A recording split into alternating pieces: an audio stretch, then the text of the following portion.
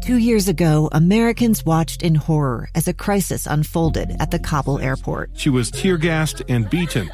Images of thousands desperate to escape Taliban oppression filled our news feeds. More than 80,000 Afghans made it to America. But the story didn't end there. It was very cold. There was no power, no heat. Who would help our newest neighbors? I'm Andrea Smartin. In Stranger Becomes Neighbor, you'll hear the stories of some remarkable refugees who left their homes and their dreams behind, only to start over from zero. Their only possession was 3 blankets. And you'll meet Americans who stepped up to help them. You want me to come when you deliver your baby. What can one person do in the face of an international disaster decades in the making? That's Stranger Becomes Neighbor. Find us at kslpodcast.com. Follow us on Apple Podcasts or anywhere else you listen. Inside Sources. Inside Sources.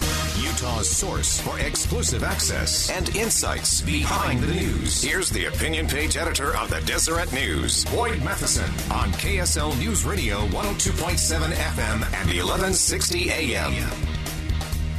Welcome, everyone, to Inside Sources here on KSL News Radio. Great to be with you today. I am Boyd Matheson, opinion editor at the Deseret News. And as always, we got a lot of ground to cover in the fastest 60 minutes of radio as we try to help you slow things down just a little bit, divide the rage from the reason, elevate the conversation, connect the dots, and make the news make sense today. And we're going to cover a little bit of everything today. We'll look back a little bit in terms of some of the things that took place in the inauguration yesterday. But more importantly, we're looking at day one of the Biden administration. What does it mean? What does it mean to us here in the state of Utah?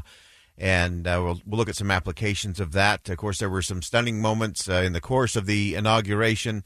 We'll explore some of those, what they mean and what they possibly could mean in terms of the future of the country. And then looking at some of the people who may feel displaced in terms of politics and where do they actually fit? Where do they actually go? Is there a third way possibility? Third parties do not have a great history in the country. It's been a two-party country for a long time. And is there space on the center left or center right for something that would be a little different from what either side has been serving up for the last few decades? So we're going to explore all of that on the show today. And as always, we want you to help us elevate the conversation. You can do that on the Utah Community Credit Union KSL text line at 57500. So a number of things took place yesterday. Before anything had really been completed, the President Joe Biden went into the Oval Office and began signing a series of executive orders and pretty rapid succession there. 17 executive orders signed yesterday, and I think there have been 3 more already today. We'll talk about those, what they mean, how they all break down as we go through the program. And it's an area that if you follow me at all, you know that I have a real problem with executive orders. They have their place. They have their purpose. It is supposed to be small, narrowly defined, and only when absolutely necessary. And sadly, that is not where we are anymore when it comes to executive orders. Democrats and Republicans alike have made this a ruling option of choice, and it just creates a lot of uncertainty where it's supposed to be creating confidence and a direction. And it just isn't, including impact right here in the state of Utah. So let's get at it. Let's get to what took place as the festivities got done in the morning. There was a brief lull in the action, which was the president's time to actually do some signing. And we've got some sound there, but I think we've got some technical things. We'll come back to. Okay. So let's go to first White House press conference held yesterday. Jen Psaki, of course, took to the podium there in the briefing room. Similar to what happened on President Trump's first day, they immediately had a press conference and a press briefing, I should say. And that's a good thing. I think in terms of clarity and accountability, transparency, that's always a good thing. And I will say that that Jen Psaki did get a little bit of a honeymoon first press conference there. Not a lot of hard questions, not a lot of tough follow-up questions.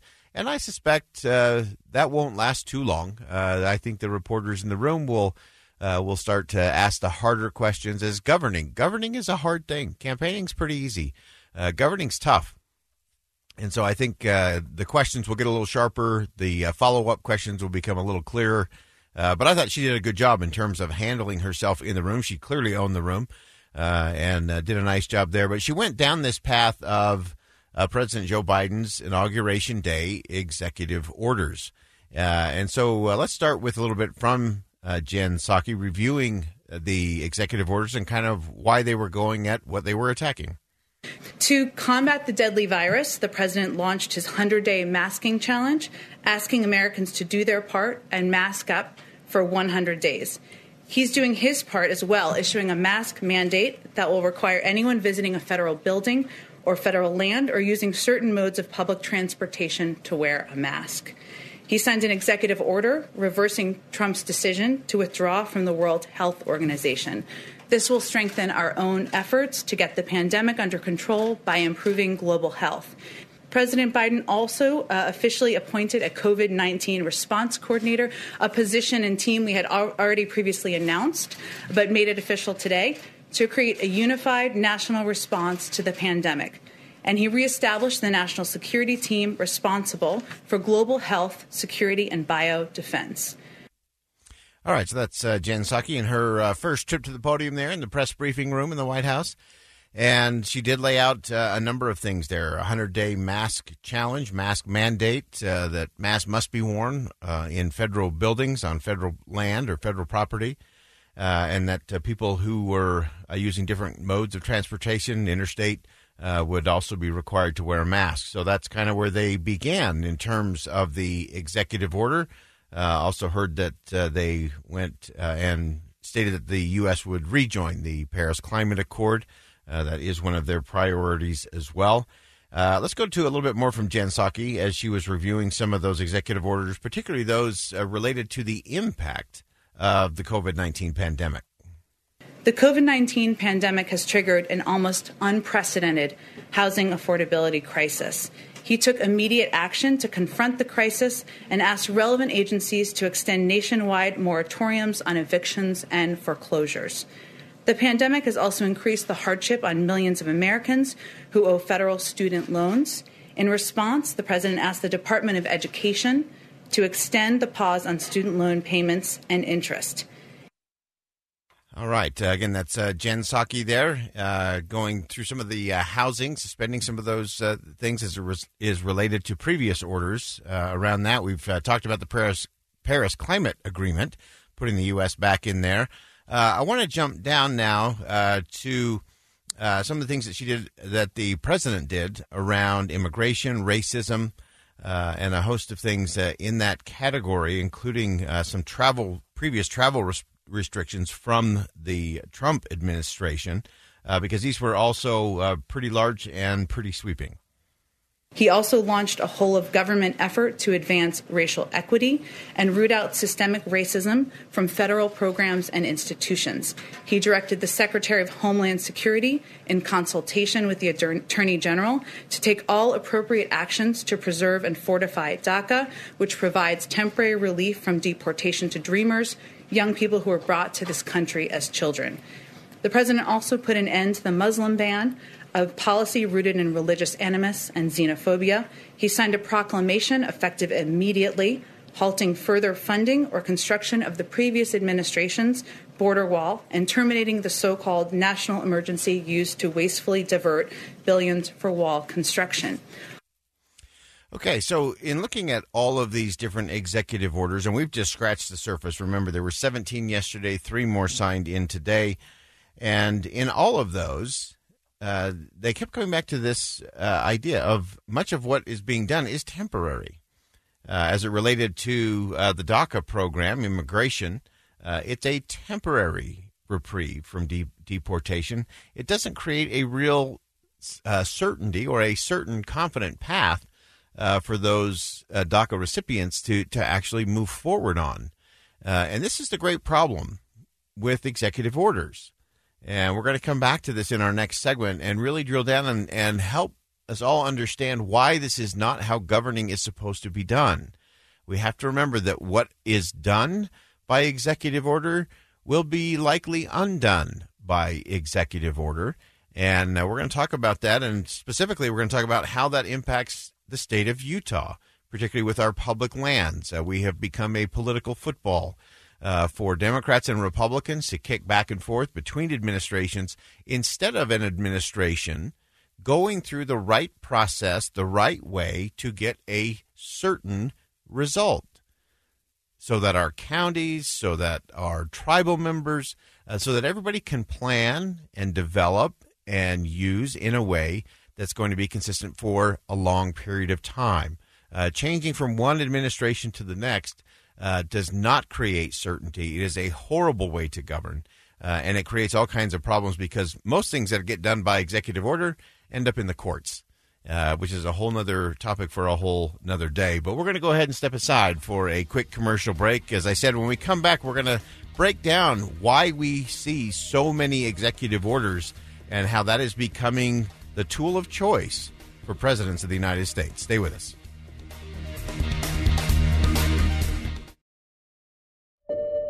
I'm Dave Cawley, investigative journalist and host of the podcast Cold. In October of 1985, a woman named Cherie Warren left work at a busy Salt Lake City office to meet her estranged husband at a downtown auto dealership. She never made it home. Cherie's car surfaced weeks later in Las Vegas. In the parking lot of a hotel casino. No one knows how it got there. Strange. It was strange. Both Cherie's estranged husband and her boyfriend raised suspicion for investigators. I kind of thought that he might have done something. But no arrests were ever made. In Cold Season 3, we dig into double lives, make new connections in the case, and examine the difficulty raised by reasonable doubt. We want answers just as much as anyone else. They have creeps like that now too, so nothing's changed. That's the new Cold Season 3, The Search for Cherie, now available anywhere you get your podcasts. Inside Sources. Welcome back, everyone, to Inside Sources here on KSL News Radio. Great to be with you today. I am Boyd Matheson, opinion editor at the Deseret News, and we're going to continue our conversation on executive orders. It was really the phrase of the day yesterday as President Biden plowed through 17 different executive orders, ranging from border wall funding to immigration to Paris Climate Accord, travel bans, and a host of other things. And he clearly rode into town on Wednesday with the executive order pen revved up and ready to go. They were all stacked on his desk waiting for him when he entered the Oval Office for the first time, and he was quick to use that pen and sign those executive orders. And incoming presidents, especially the last several, both sides of the aisle, have made use of executive orders in a way to act swiftly on their agenda or to reverse the policies of the previous administration. We saw President Trump do that to many of the things that were enacted under the Obama administration, and the Biden administration followed suit and did the same. As I said before the break, what is wrought by executive order is usually erased by the same. And presidents can issue such orders. But again, to me, it's one of those powers that just because you can do something doesn't mean you should do something. Ron Klain, the newly minted chief of staff, actually gave his administration, the senior staff, a good heads up in a memo that they were going to go down this path to rescind travel bans, Paris Climate Accord, extend the limits on student loan payments and evictions, the mask mandate on federal properties, interstate travel, and so on.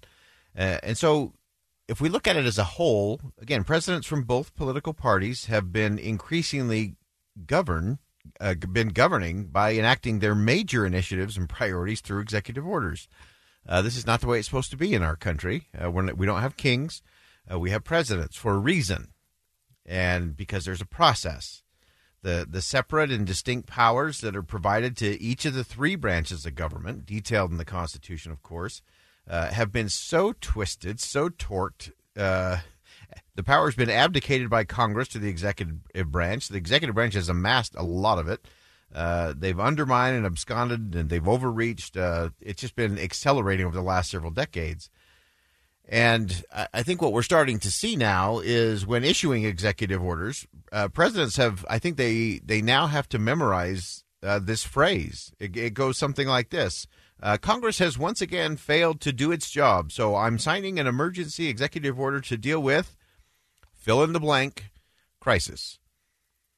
It's often followed by an admission. This is the part that really gets me, because they've all done it.